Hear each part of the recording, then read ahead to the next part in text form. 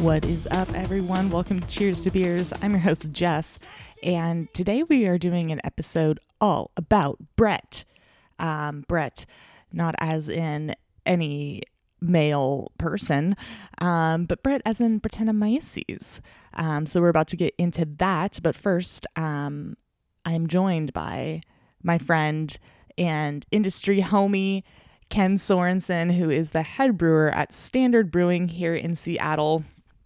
So he was the one who chose a couple Brett beers for us to kind of get into. Ken not only is a professional brewer, he's also a home brewer that just does 100% wild beer at his house, which is kind of insane in terms of control for like a home operation. We get into it. But he's also a bread baker. He makes, I personally haven't tasted any of the bread, but I follow it on Instagram and it looks delicious. So can't wait till the day where I get a loaf. Yeah, so the dude is all about fermentation and bread, grain-based products, I guess. So the two of us, we met up at Full Throttle Bottles in Georgetown to talk about Brett beers.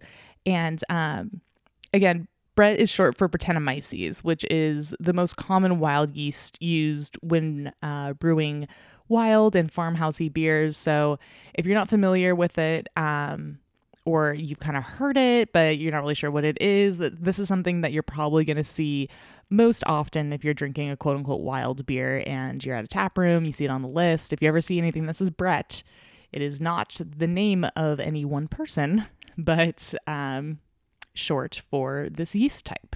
So we're drinking two beers in this episode, and we start off with Standard Brewing Old Money, which is 100% Brett fermented pale ale, which was fermented in oak and aged for 2 months.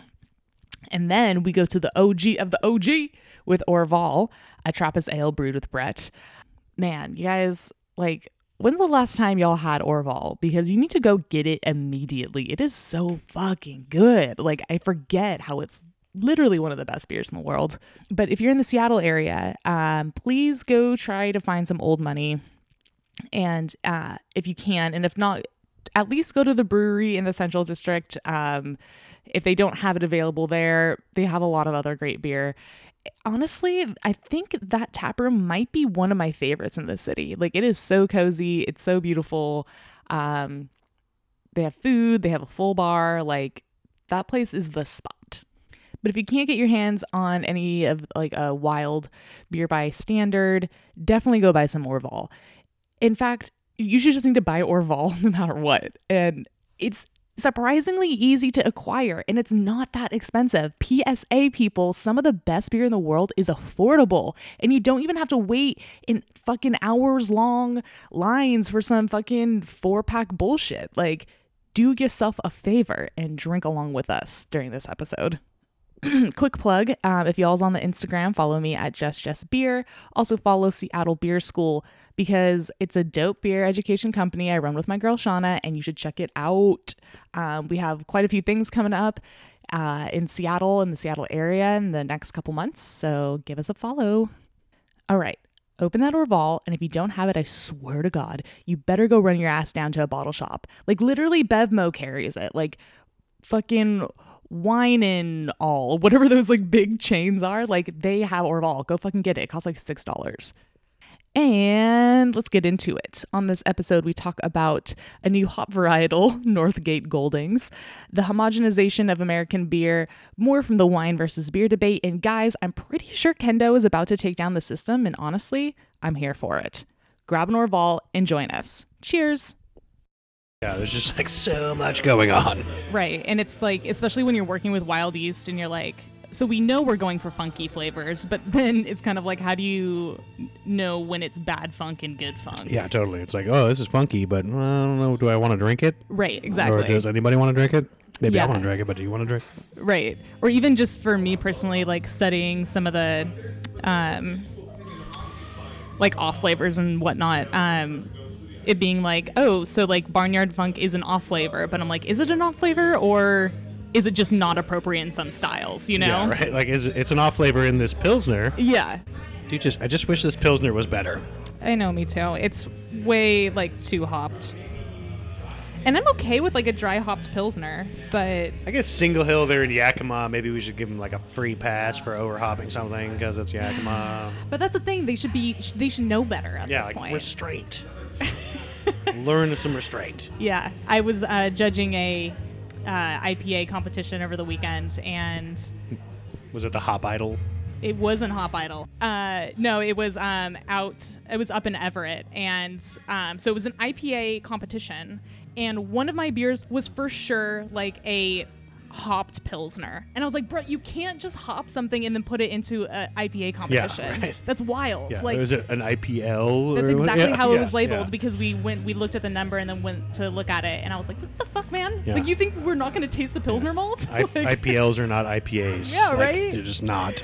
And that's the biggest thing I've noticed about competitions now that I've been judging a little bit more and like a part of BJCP is people just miscategorizing their beer. Oh, and I'm yeah. like, this Constantly. beer tastes good, but it's not to style, so I can't give you like a higher score. Yeah, because right. It's of like that. 36 points, but it's not a fucking IPA or Right. whatever. Like, it's just Yeah. not. So, sorry. Yeah, right. Sorry, pal. Yeah. Which I guess is kind of a segue into talking about like wild fermentation and how that kind of is its own realm. I mean, there's definitely the classification of like American wild and lambic, but it's kind of the Wild West in terms of brewing, I think. It really is. Like, especially here in the United States. Yeah, right. Yeah, like, I don't know. I feel like people are just now, I mean, shoot, what? When DeGard started, they were the 4th brewery in the country that had a cool ship, and now Really? I can think of 4 breweries in the, like, 10-mile radius of us that have a cool ship. Oh, yeah. You know, it's insane. I didn't know that they were like that much of a leader in the... Oh, yeah, they in were, like, terms of- right up. I was, like, Russian River, Allagash, Lost Abbey, and then it was DeGard. Damn. And then soon afterwards, Jester King got theirs Yeah. going, and then it just kind of spiraled out of control, and now everybody and their mother has a cool ship, you know? Which, yeah, and again, is leading to... and, like, I understand, like, wanting to expand, and I'm all for it. Like, spontaneous fermentation is, like, very interesting to me, and some of my favorite beers can be, like, classified as a wild ale. But it's just kind of like, if you're going to go all in, like, make sure you're actually going all the way in. Don't just grab one of, like, your, like, normal brewers who's used to working on whatever system, a regular brew house, and then be like, all right, let's see. Now make this. Right. And it is, part of that is, like, let's see what happens. But you have to have some baseline knowledge of what the hell is actually going on. Totally. Or do like a semblance of research. Right. You know, like, Yes. just a semblance of research. That's all it Right. takes. Because, you know, like, the mashing is completely different. Yeah. The grain profile, you want grain tannins. You want to do all these crazy things that Right. normally you wouldn't do in an IPA or whatever. Right. And And then I don't think people honestly, get that. I've had some of these like cool ship beers, and they're not that. It's not even like that they're not good beers. It's just like not what I'm expecting from this process. It just kind of comes out like meh. I'm like, damn, why did you go through that whole process of like fucking obtaining a cool ship for you to not like go all the way in? Like, you got to be dedicated to it. It's not just like a phase. It's not like brute IPAs, you know. Like you have to have like a whole area dedicated to that. It's like a real investment, you know? Exactly. Yeah. Yeah. Yeah, and then people are like, "Oh, I made a spontaneous beer 3 months ago. Here, you want to try it?" Like, no, I don't want to try your 3-month-old No. spontaneous beer. God. That sounds awful. Like, what are Yeah. you thinking right now? Yeah, hell no. So let's go ahead and open our first beer that we're going to do. Old Money Word. from Standard Brewing. You want to tell us what this is? Yeah, well, it's basically I don't know. We were just talking about how like you can't just take an IPA recipe and ferment it wildly, but that's basically what we did. Cool. So, but Yeah. it's kind of like think like a 100% mosaic hopped and dry hopped all Brett fermentation Cool. in oak, and then so we do a Brett fermentation in oak with a like mosaic. Basically like a mosaic pale ale recipe. Yeah. And then it comes out of oak and gets dry hopped again with mosaic cryo. And then it conditions on that for like 2 to 3 weeks in stainless steel and then packaged.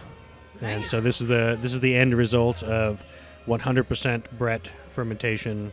And I don't want to ask too many questions before we open it, but That's kind of crazy. 100% Brett. Like, how are you making sure that the Brett has like enough work ethic to make sure that like all the fermentation actually happens? It's you know, tricky. Yeah, it's really tricky. And this is all Brett Lambicus too, which like is a really scary Brett to work with because when you pitch the wort, or when you pitch the yeast into the wort, it takes 4 days for it to start fermenting, and so your mind starts racing like, oh no, like it's not gonna work, right? We screwed up, and then sure enough, like 5 days later, it starts chugging away and fermenting, and then, I mean, this beer is from brew to like package like 4 months old, which in the grand scheme of Brett beers is kind of young.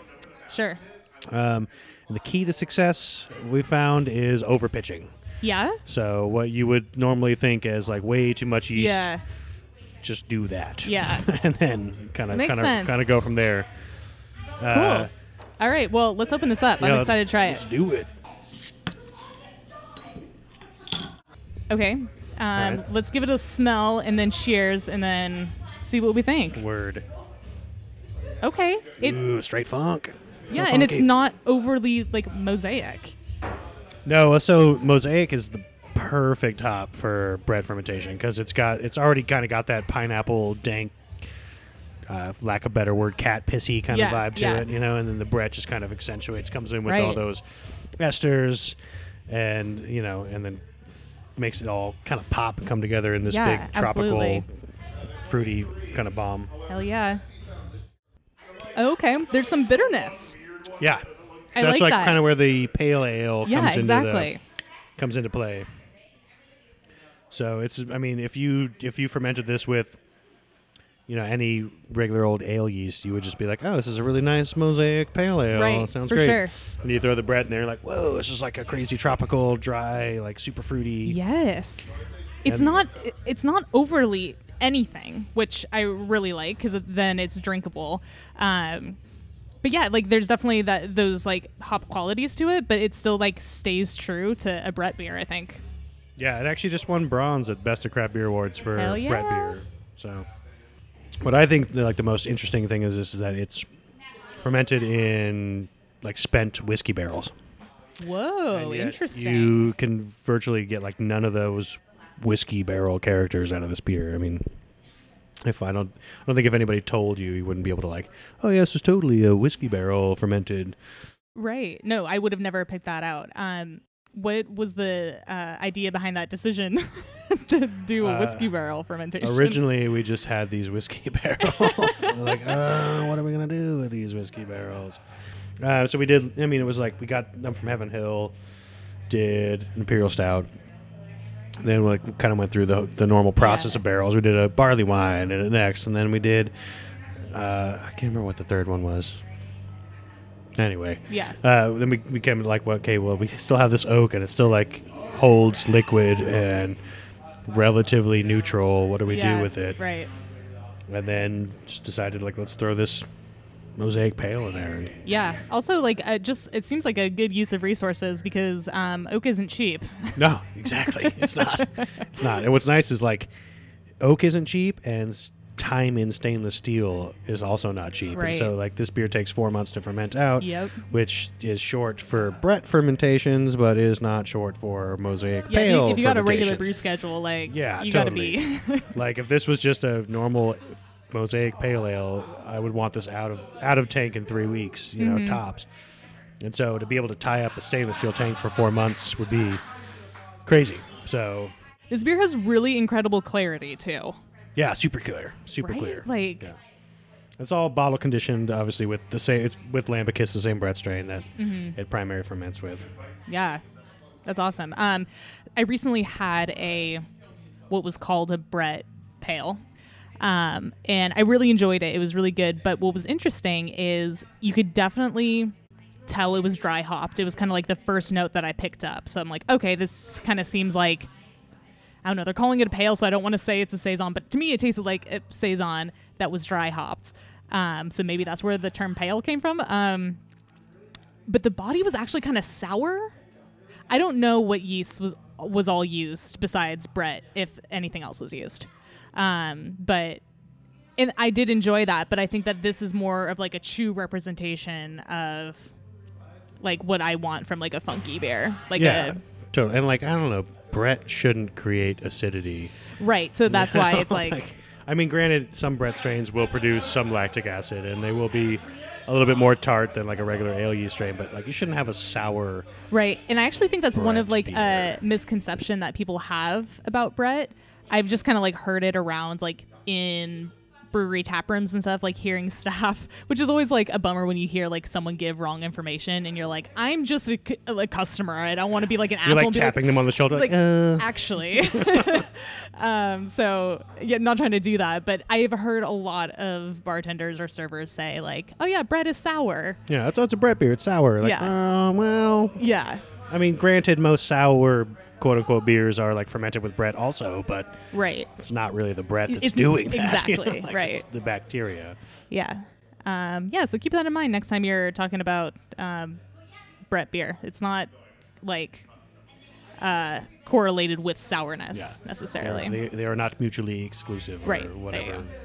Yeah, this beer's like 6% too, so it's It's perfect. fairly light in the ABV range. Yeah, and it's like you definitely taste the oak, and it is kind of earthy and like slightly tannic, which is another thing that I want from a barrel fermented beer.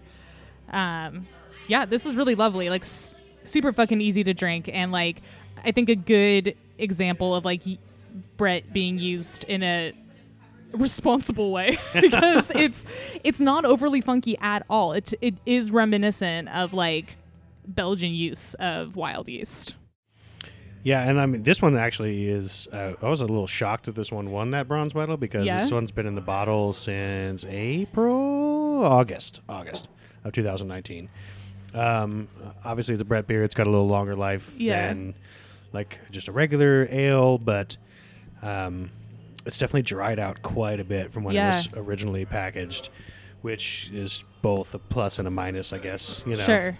I mean, like, that's a whole nother topic, too, is like once you put your beer in a bottle and if you are like adding more sugar, yeast, whatever to like keep fermentation going, at that point it's like completely out of your control. You're just like, I hope I did this right, because I think all of us have had those experiences when you open up a wild bottle and it's just a gusher.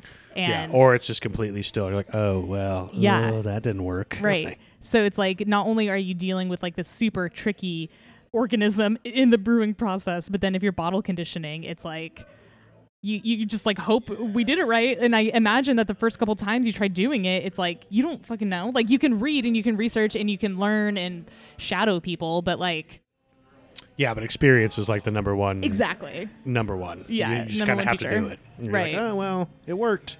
Or, Right. oh, that didn't work. Let's do it some other way. Right. And I mean, like, that's kind of the story of brewing with wild yeast in general. Like, you talk to anyone who owns a brewery that does like 100% spontaneous and mixed firm beers, and they're like, yeah, like, it's a lot of money down the drain up front, because it's just like, yeah, ideally, like, that does sound like fucking dope to like have a brewery that's like, nah, it's all spontaneous, like, we're doing it this way because they are some of the most interesting like delicious beers ever, in my opinion. But then you see kind of like your margins. You're like, well. And like when it goes wrong, it goes terribly Yes, wrong. right? Like, terribly wrong. Yeah. You dump a batch of IPA down the drain, like, oh, well, there's like $800. Yeah. Oh, well, whatever. Yeah. And then you dump a batch of beer that's been sitting in barrels for a year and a half, and you're like, okay, well, there's $800 in beer, and then another $600 in time in like that it's spent in the barrel and storage and all the rent that you had to pay Dude, to keep that seriously, beer there, and then the bottle conditioning process and the bottles, and like It's it a adds lot. up fast. Right. And it's like, beer's already a more complicated beverage in terms of fermentation, because there's already more ingredients than wine or cider. These guys are yelling. John gets a little loud sometimes. So you're already working with a beverage that's like not easy to make, and then to throw a literal wild card into it and be like, all right, well, we're gonna do our best to manage this. Yeah. How, like, so you're like relatively new to Standard, right? because you were brewing at Matchless previous. Yeah, I've been at Standard for a year and 4 months. Oh, okay, so you've now. had some time to work in there. Handling a lot of the barrel stuff, Mm-hmm. handling a lot of the funky things, and all of the auxiliary things that the head brewer at the time couldn't kind of get to or Right. couldn't get around to doing. And then in November, I took over the head brewer role. Fuck yeah. Or lead brewer role, whatever you want to call it. Yeah. And so now it's just kind of all in my hands there at Standard. Right. So you still have like some influence in the barrel program there? Yeah, totally. It's just me and one other guy, Justin, the owner Right. of the brewery. So we were actually blending and fruiting a beer right before I got here. Oh, so nice. Can you tell me Yeah. what fruit you were working with? raspberries, Mmm. sweet, delicious raspberries. Hell yeah. Yeah. Yeah, that's a whole nother layer working with fruit too, because it's like you think that you've got an idea of what fruit is in general, but every fruit is so different. Yeah, that- and they all contribute different things in fermentation. right. And so like a raspberry tastes like a raspberry when you pop it in your mouth, but does a raspberry taste like a raspberry when Brett eats it Yeah. and then spits out whatever it spits out? Right. It doesn't really taste like a raspberry anymore. Right. Or like it does. Maybe it tastes even more like a raspberry. Yeah. Yeah, I've had some, really interesting like berry wild saisons and whatnot, and like have been shocked at the results, like especially when you're using like whole fruit. It's like when you're using puree in any sort of beer, it's like a more concentrated flavor, so it's like working with whole fruit is a different ball game. But like I've had Aslan makes a strawberry With the fruited strawberry saison. dojo. Yeah. So good. And it's wild to me. The first time I had that, I was like, how does this smell so much like strawberries? Because it's like you think that throughout the fermentation process, that would kind of get destroyed a little bit. At least that's what I think would happen. I'm not a brewer. So it gets like absorbed. Yeah. And, that beer is so good. Right. It's like insanely effervescent and like aromatic. It's crazy. So fruit. Strawberry, that's- bubbly strawberry juice. Yeah. It's crazy shit.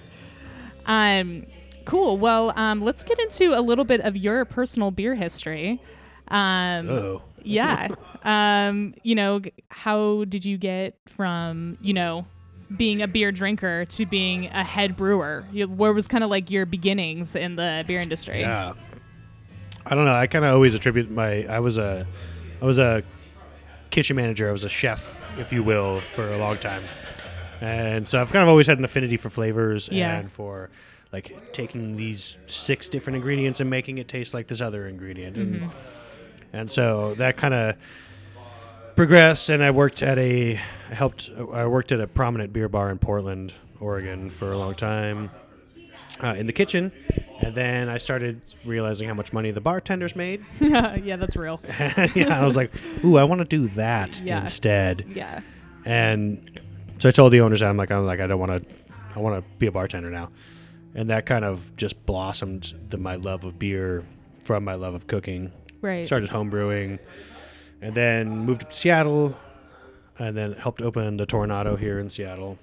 I didn't know that. Yeah, What? I was the opening manager for the Tornado here in Seattle. No shit. So I worked there for 2.5 years, give or take, a little bit of time, and then kind of realized like I really just want to brew beer.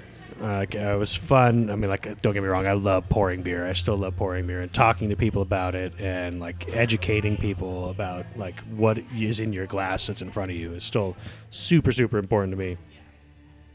And then got an opportunity to branch out of bar managing and started working for Worthy Brewing. I was the Washington State sales manager for Worthy Brewing for 9 months before Pat and Grant opened Matchless, and that's when I kind of like really got my foot in the door with brewing. And so I started at Matchless as like the sales director, and then I would brew. I like helped Pat brew the first batch of beer there, and we brewed a bunch of like weird stuff together.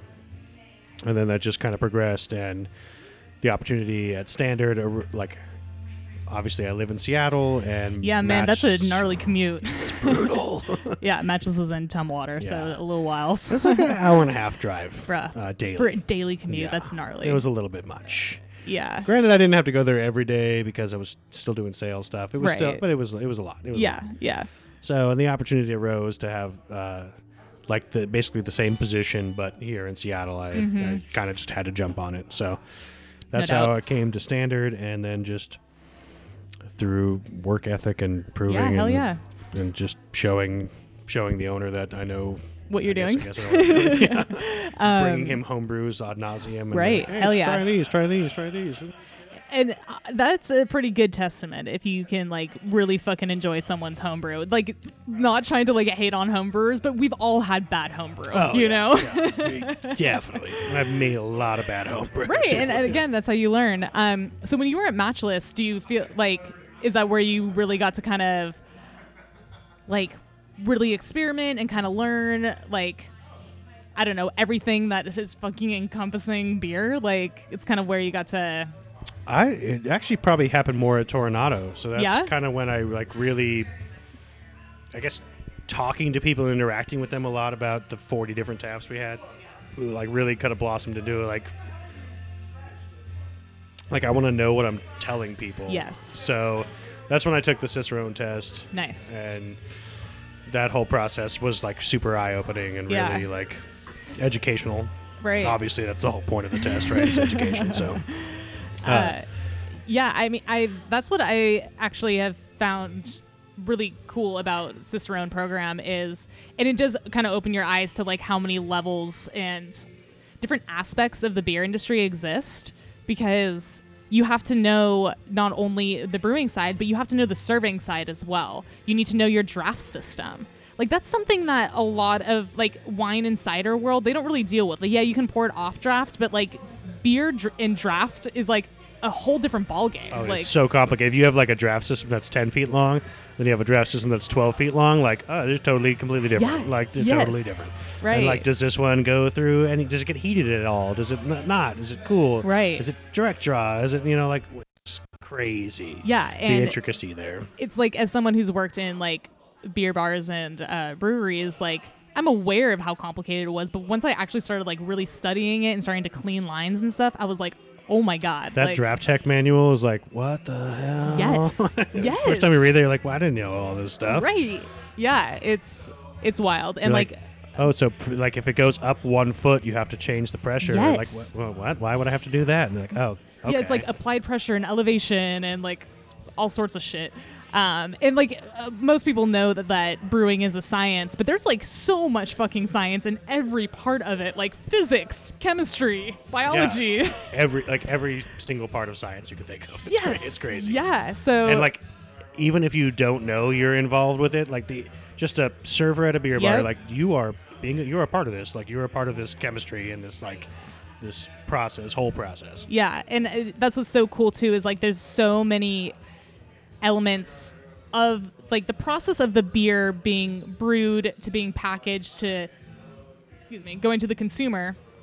There's so many people involved in that process, like from the farmers who are making your ingredients to like the scientists and like the labs you're getting your yeast from, and then fucking brewing and packaging. Like, packaging teams are like a huge part of the beer industry. And, like, distribution chains and yes. like delivering. Like, is the beer refrigerated the whole time? Yes. Is it not? And like, it's crazy. It just it Then you get feels. into imports too. You're like, whoa, there's a whole new element to this. I can't even imagine Crazy trying to process, deal yeah. with that.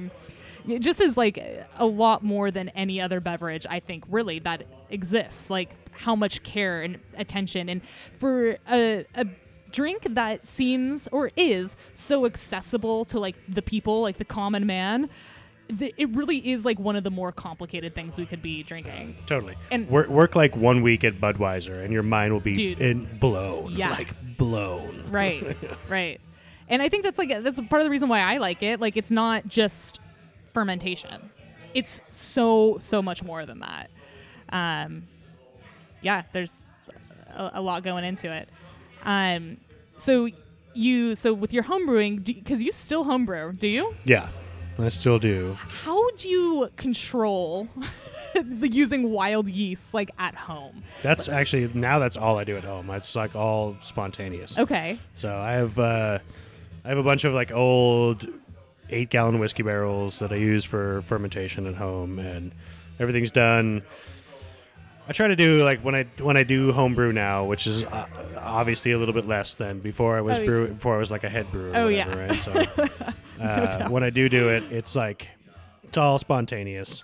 Yeah. So I mean, I try to follow a regimented like mash program. I did a lot of research with kind of how Cantillon does it and how some of the other prominent spontaneous brewers like do their whole process. And Yeah, I mean, it seems like they're the ones to learn from, considering that they've been doing it for hundreds of years and is still making incredible product. So incredible product. If you go there, it's like such the cross section of magic and like science. It's like just this insane cross section. Yeah. And you know, you go to the average brewery and it's like everything's super clean and super like, oh clean, my god, like you gotta, if you touch this fermenter, you better wipe your fingerprint off of it. And then you go to Cantillon, they're like, whatever, man. Like, I'm like, I just sneezed on that barrel. Like, well, it's cool. Like, please. It's called terroir, dude. Like, all right, sweet, I appreciate it. Yeah, or like, you know, it's like in the cellar. I haven't been to Belgium, but I've heard that there's like cobwebs and all sorts of shit, and it's like, no, you do not clean that. Like, Totally. you I keep actually that. have a crazy picture of a dead mouse I saw on the ground, like Shut the dead fuck in up. dead in beer. What? And they're just like, meh. It's just chilling. I'm like, that's a dead mouse, though. Like, regulations in Belgium are loose. Well, I was just about to say, it's a very American thing to have like very strict rules, especially related to health. Yeah, like inspectors all the time. Right, yeah. The same Like kind in of thing. constant fear of the health department. Yeah. I don't know if those rules apply Yeah. everywhere. But yeah. As far as like, for the home stuff, I mean, I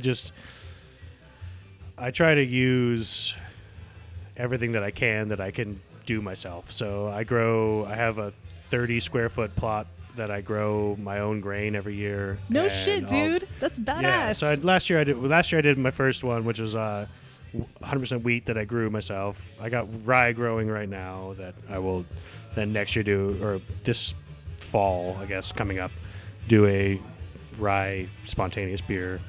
So you kiln it yourself?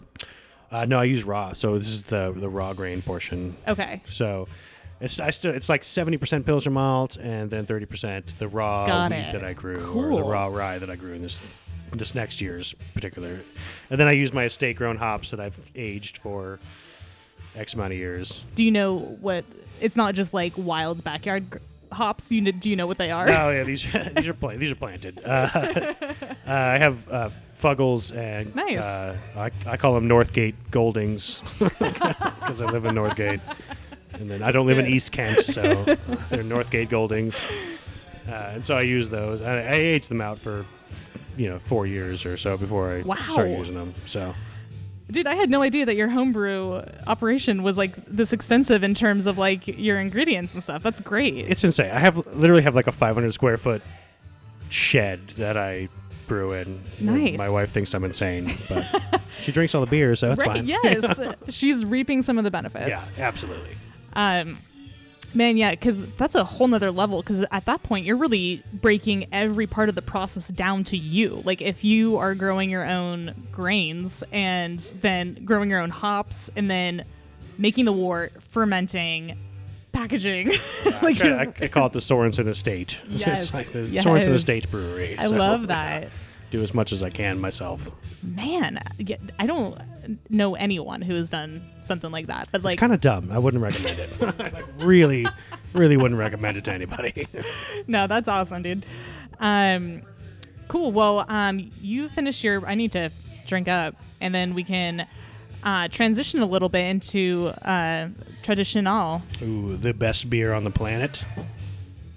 It's actually been a while since I've had Orval, like maybe a year. We're coming up on Orval Day, too. That's right, yes. An international holiday. Yes. And the greatest day. Hell yeah. I still have like 75 over. I've got 90% of this Pilsner. So it's rough. It's rough. It's rough. Shall not name names of the brewery, but it is a rough Pilsner. Dude, it smells rubbery. Rubber and overhop. Yeah. Overhopped rubber. Yeah. Delicious. So good. It's barely worth the calories I paid for. Dude, honestly, seriously, Yeah. the fuck. All right, moving on to some of the greats. since we're kind of on the topic of Brett and wild fermentation, we're like, why not talk about the OG? Orval. Yes. The only Trappist beer that has Brett. Yeah. 100% Brett. Is it 100%? It is. Well, debatable. They won't. They're Belgians. They don't really release their secrets because that's the way. I mean, Belgians I wouldn't are. either. Shit. Let's pop this open. Yeah.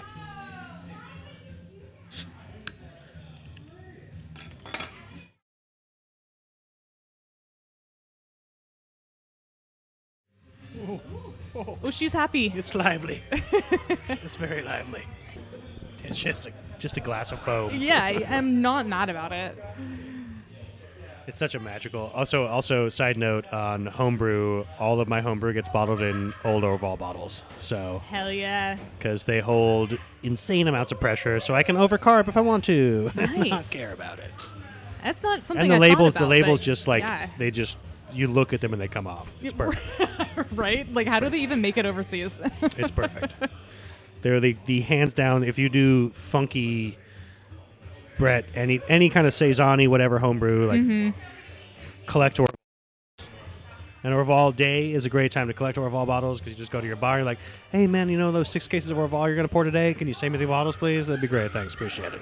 Hell yeah. Is there such things as doing like a vertical Orval on Orval Oh, totally. Day? Yeah, absolutely. I had a friend who worked for Merchant du Vin, who is the importer for Orval. And he, last year we did a 21-year vertical of Orval. What? And it was, we were wasted by, No the end, doubt, by the dude. end What of the it. I mean, hell? obviously, there was like 5 of us. Orval ages. There's a bell curve though. It ages really well, and then and then right in the middle, I don't know, 7 to 12 years old, it's kind of bad. I mean, that's impressive to last that long. Yeah, the 21-year-old. I mean, it was kind of like drinking sherry, Yeah, at that point. but I don't know, sherry's pretty good though. Yeah, So, right? And after whatever. you're friggin' 20 Orvals in, you're like, meh. Who cares at this point? Right? Tastes great. Love it. Well, our Orvals are very happy, but it's producing a lovely fluffy head. Oh, and it'll just crest an inch over the glass. Whoa, Oh my God, Model that's T so just good. pulled up. Cheers. Cheers. So good. Oh my God, it's so good. So Every good. time. Fuck. I'm Why is this just not the... I should just be drinking this only. I'm a firm believer this is the best beer on the planet. Oh, man. Pretty firm believer. Going to the monastery too is a mind-blowing experience. Oh, I bet. It's insane. I'm not a religious man. The only time I've ever been to a mass was at the Orval Monastery. It's I just want to go. Your wanna go experience wife it. actually told me that story. Yeah. She said it was incredible. It was insane. Oh Just my God. Monks chanting and Yes. dark candles everywhere. Woo, yes. I love it. Also, we had been drinking Orval all day, so it was Yeah, extra right. special and magical. Yeah. But Oh my God, dude. That's on my bucket list for sure. yeah, well, initially we wanted to stay there because you can You can stay there? you can stay there. So we were on our honeymoon. Uh-huh. I'll preface this. So the reason why we didn't do it, because if you go there, if you're in solitude and you have to take a vow of silence. You do? Yeah, you're not allowed to speak, and that's half the appeal for most people is you're just Sure. you go and you live a day, a week, whatever you want Right. in the life of a monk. Yeah. And you help participate in the monkly duties, whether Yeah. that's mowing the yard Right. or tilling the whatever, Yeah. which would have been rad if we weren't on our honeymoon. Right, I'm well, I'm not exactly. gonna sleep in a different room from my wife who just got married. That's wild, It'd yeah. be a little weird. So we'll just go there instead. Yeah, that's fair.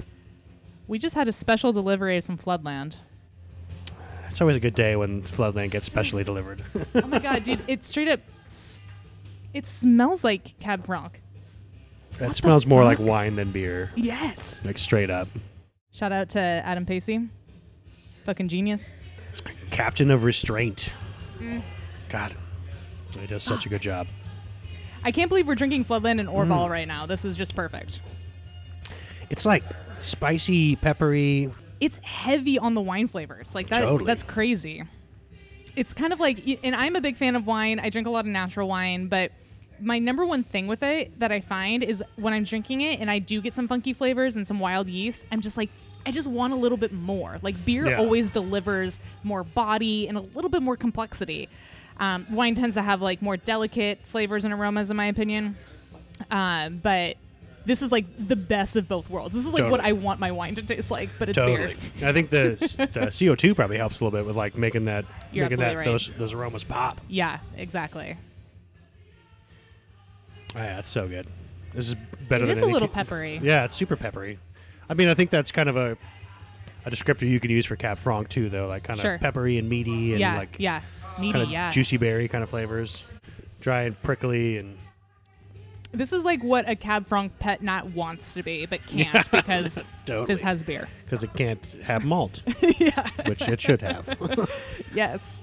So I almost feel bad for the Orval now. I'm like, right? I'm so sorry. I'm so sorry, Orval. We were talking about you.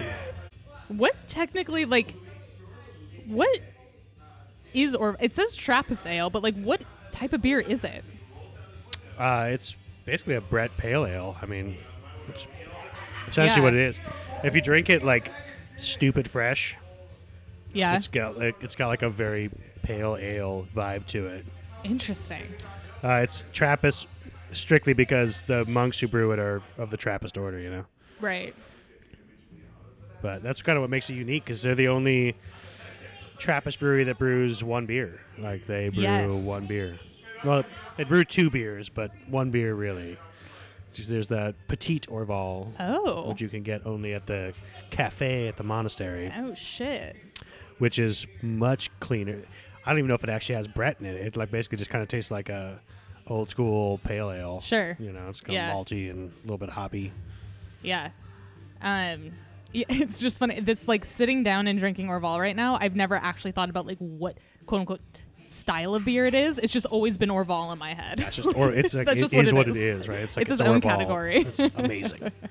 It's amazing. I think this is the year I finally get the Orval tattoo also on Orval Day. Okay. Every year we joke about it, but I think this year it's happening. What would you actually do though? Like what would the tattoo be? It's straight up the just fish. Bam, but like just logo. the fish, or would you have like the whole like? No, just the fish with the ring and like the diamond. Yes.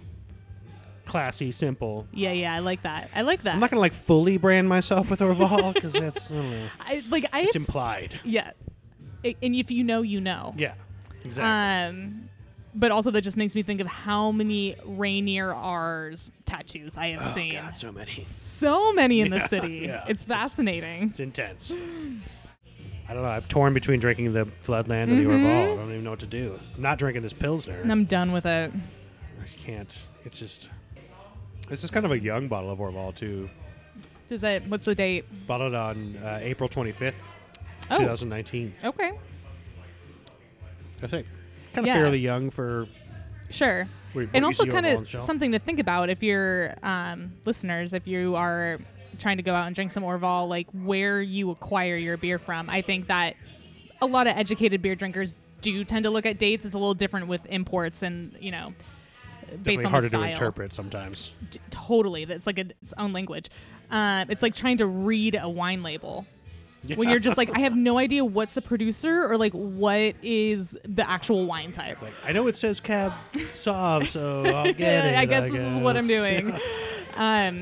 But something to think about in terms of when you're especially buying imported beer, like seeing how old it actually is, because especially for some cities that don't have like a ton of like crazy beer nerds, like some stores might carry this beer, but it's been sitting on the shelf for a long time. And like you said, it can last. Yeah, sometimes that's a good thing. Right. You know?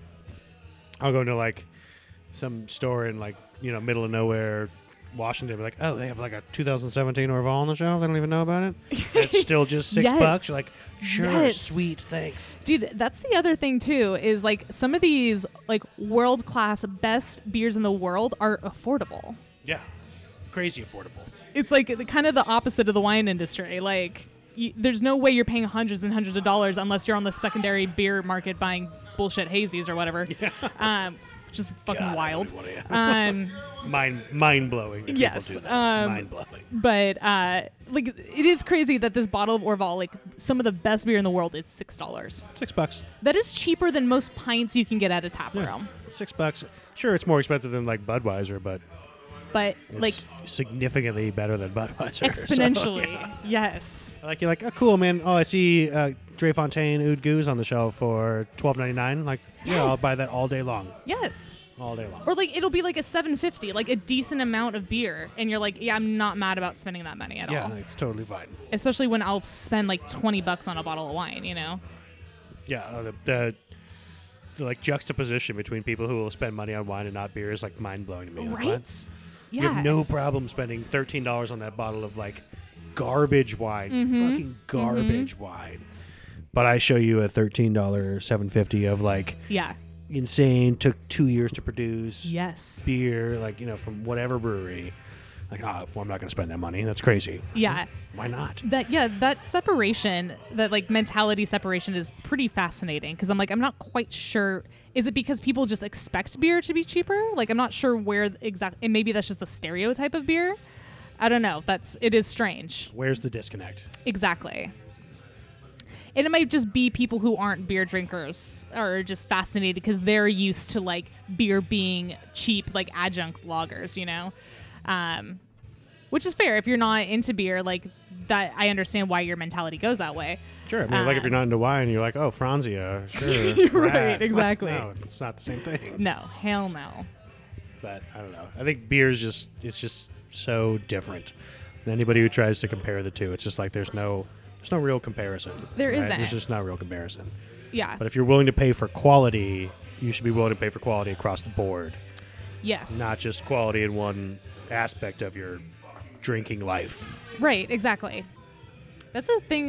This is not a podcast about Floodland, but they do like spontaneous stuff, so I guess it can kind of fit in. But I'd say most of his beers are in the wild fermentation category. yeah, his beers will fucking transform. Like, Yeah, they're of crazy. course, whenever you leave a beer out for a few minutes and let it warm up, it changes. But like his like change crazy. Uses second use fruit a lot. Yeah. Which I appreciate, like from a sustainability standpoint Absolutely. and from like a financial standpoint and just like a smart business practice standpoint. Yeah. You spend $600 on 1,000 pounds of raspberries or whatever. Like, Fruit sure, is make not two cheap. beers. Make 2 beers out of it. Yeah. Those raspberries aren't dead, or these Cab Franc grapes aren't dead just because you made one beer out of them. Yep. Like, make another one. Right. Why not? Right. And that beer will become like even more subtle, even more nuanced, even more like Yes. Like, even though wine is very interesting and each varietal of grape gives a different profile and there's like a lot of nuanced flavors that you kind of like discover and you kind of dig into, but it's just like beer is on such a fucking different level because of the amount of variety you can get, and it's still classified as beer, you know, like because there's so many different grains that you can work with, because you can work with fruit, you can work with different hops, like there's so much fucking going on that I truly believe that there's something for everyone. yeah. I mean, because you can put 49% Cab Franc grapes as your fermentables in a beer. Yeah. You can't put 49% barley, grain as your fermentable in wine. Then it just Right. immediately elevates. Elevates isn't the right word, but like immediately like takes beer into a whole other classification. Yes. It's like a whole different element. Right. And sure, with wine, like every single vintner grows, or like, sure, you're a state winery, you grow your own grapes, and then you like do your own fermentation, and then you select your own barrels. But if you're a brewer, like you select your own grain, and you select your own hops, then you select your own water profile, and then you select how long you want to Yes. boil it for, and then you select how long you want to ferment it for, and what yeast strain you want to ferment it for, and then you select which barrel you want to pick and who produced it and what, it's just everything's just exponential with Yeah. beer. It's just crazy. Right. And like there is almost like an endless amount of possibilities and avenues that you can go down in terms of brewing a specific beer. Totally. And I like, mean- yes, in wine, every vintage is going to be different, right? Depending on the year and the soil and the rain and all that. But that's kind of like nature doing its thing. That's like nature dictating what's going to happen, versus beer. It's kind of like, well, we as the producers get to decide what's happening. Yeah, and then we also get nature, right? Like I can choose to get my Pilsner malt from Skagit Valley Malting. Exactly. Or I can get it from Mecca Grade Malting, or I can get it from Weyermann in Germany, or I can get it from Patagonia in Chile, or I can get, like, it's like, where do I want my Pilsner malt to come from, or what flavor of soil, or exactly, growing region, or how much sun did this barley get? And that varies from year to year, from crop to crop. And sometimes, like Chile will have multiple different crop seasons or growing seasons in a single year because they're at the right longitude and latitude for it, et cetera, et cetera. So like they're all so different, so different. And like every hops, sure, it's mosaic hops, but these are mosaic hops from lot 6, row 52. Dude, yeah, that's or a these whole are mosaic other hops thing. from lot 8, row 93. You're like, whoa, Yeah. these are completely different hops. Crazy.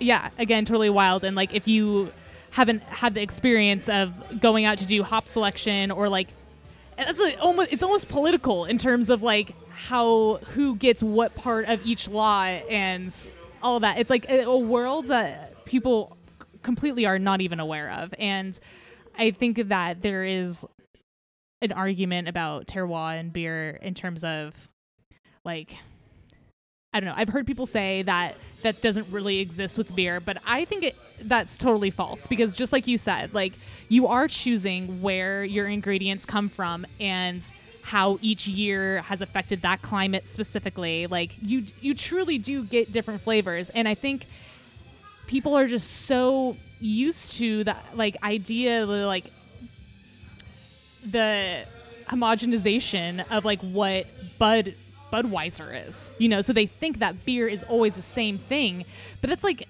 comparing like McDonald's to fucking June Baby, worlds apart, right? Like, yeah, sure. Like also with Budweiser, how they get consistency? They blend, and they brew 5 different batches from 5 different kinds of, for 5 different like grains and 5 different hops, and then they blend it together to make a consistent product. Because even they recognize like every single tank is different. Every single fermentation is different. Yeah.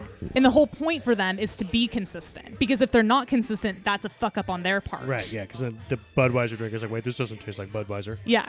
And that's why I think that they have been able to, post-war, like shoot up, be the most popular beer that exists in the U.S. is because of that consistency factor, which from a business standpoint makes sense.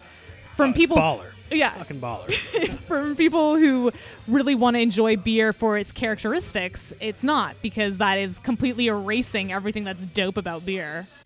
So it totally has its place, but it's just kind of a shame that it's what dominates a lot of people's idea of what beer is. Yeah, because that's not beer. Right. Just like McDonald's is not food. Yeah. It's like not food.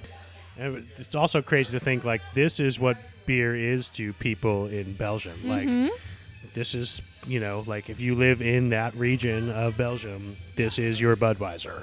And that's where that's where the homogeny probably gets its birth, right? Like, I mean, you want to make something that everybody will like in this land that's fucking huge. Right. Like, how do you even accommodate all the different people that exist like, here? We'll make it consistent, and then everybody knows what it is. Cool, awesome. This is beer now. You're like, oh, okay, well, this is beer now. Like, no, that's not the case, man. Like, and I think we're just now, like, starting to crest that in America. We're starting to get, like, we have close to 8,000 breweries now, and so, like, we're starting to get back to the way it used to be, where I live in Georgetown, Seattle, and now I have, these are the 4 breweries that are in Georgetown, Seattle, and this is what I know of as beer now. Whereas, 10 years ago, that was not the case. Yeah. Yeah. And I think, again, that's another part about why we love craft beer so much, is like that sense of community that's attached to it. It's fucking awesome to live, and like I think we are so lucky to live in a place like Seattle where we get to have these experiences, but like to be in your neighborhood, like this is my local brewery in my neighborhood. Yeah. Like how fucking cool is that? What I think is super rad is that like now 2020 America is like, we're not even really that special in Seattle anymore. Like you can go to fucking wherever Iowa and be like, well, now I have my own brewery in Decorah, Iowa, or like yeah. bumfuck Indiana. Like, right. Oh, man, this is cool. Like we have our own brewery here now, because it's just I don't know. It's kind of a greater movement than just beer. Yeah, But I agree. I think the catalyst is there, Yeah. and Yeah. we're drinking the catalyst like right now with Orval. Like this is what it is. Yeah. And there's definitely talk about like the bubble bursting. Like craft beer has been like on the rise for a long time, and it's kind of like there's always a fall at some point. But I think, like you're saying, it kind of is bigger than just craft beer itself. It's like this will always succeed because of what it provides for our communities. Like, yes, if we can provide a place that's like comfortable and fun and has a great product that people in your community are going to go to regularly, like I don't see that failing. Yeah, and I don't think of it as like a bubble, as more of a balloon, right? And like everybody keeps blowing up this balloon, and you're like, you think it's just gonna be just a regular oval-shaped balloon that just pops up, but maybe somebody turns it into a little giraffe or a little dinosaur, and you're like, whoa, that's a totally different balloon, but it's still a balloon. That's cool. I like and that. So, like, I'm sure craft beer is going to change and evolve, but I don't know about bursting. It's just like it's going to change, and we're going to get more localized and more centralized. And yeah, every little town deserves its own brewery, and every Agreed. little town deserves its own bakery, and every little town deserves its Yes. own chocolatier. Because you know what, we should have that. And fuck Hershey's and Yes. fuck Budweiser Yeah. and fuck McDonald's, because we can do it ourselves, and we can do it better, and we can do it for ourselves and for everybody. Dude, that's what it's all about. Absolutely. Fucking cheers to that. Absolutely.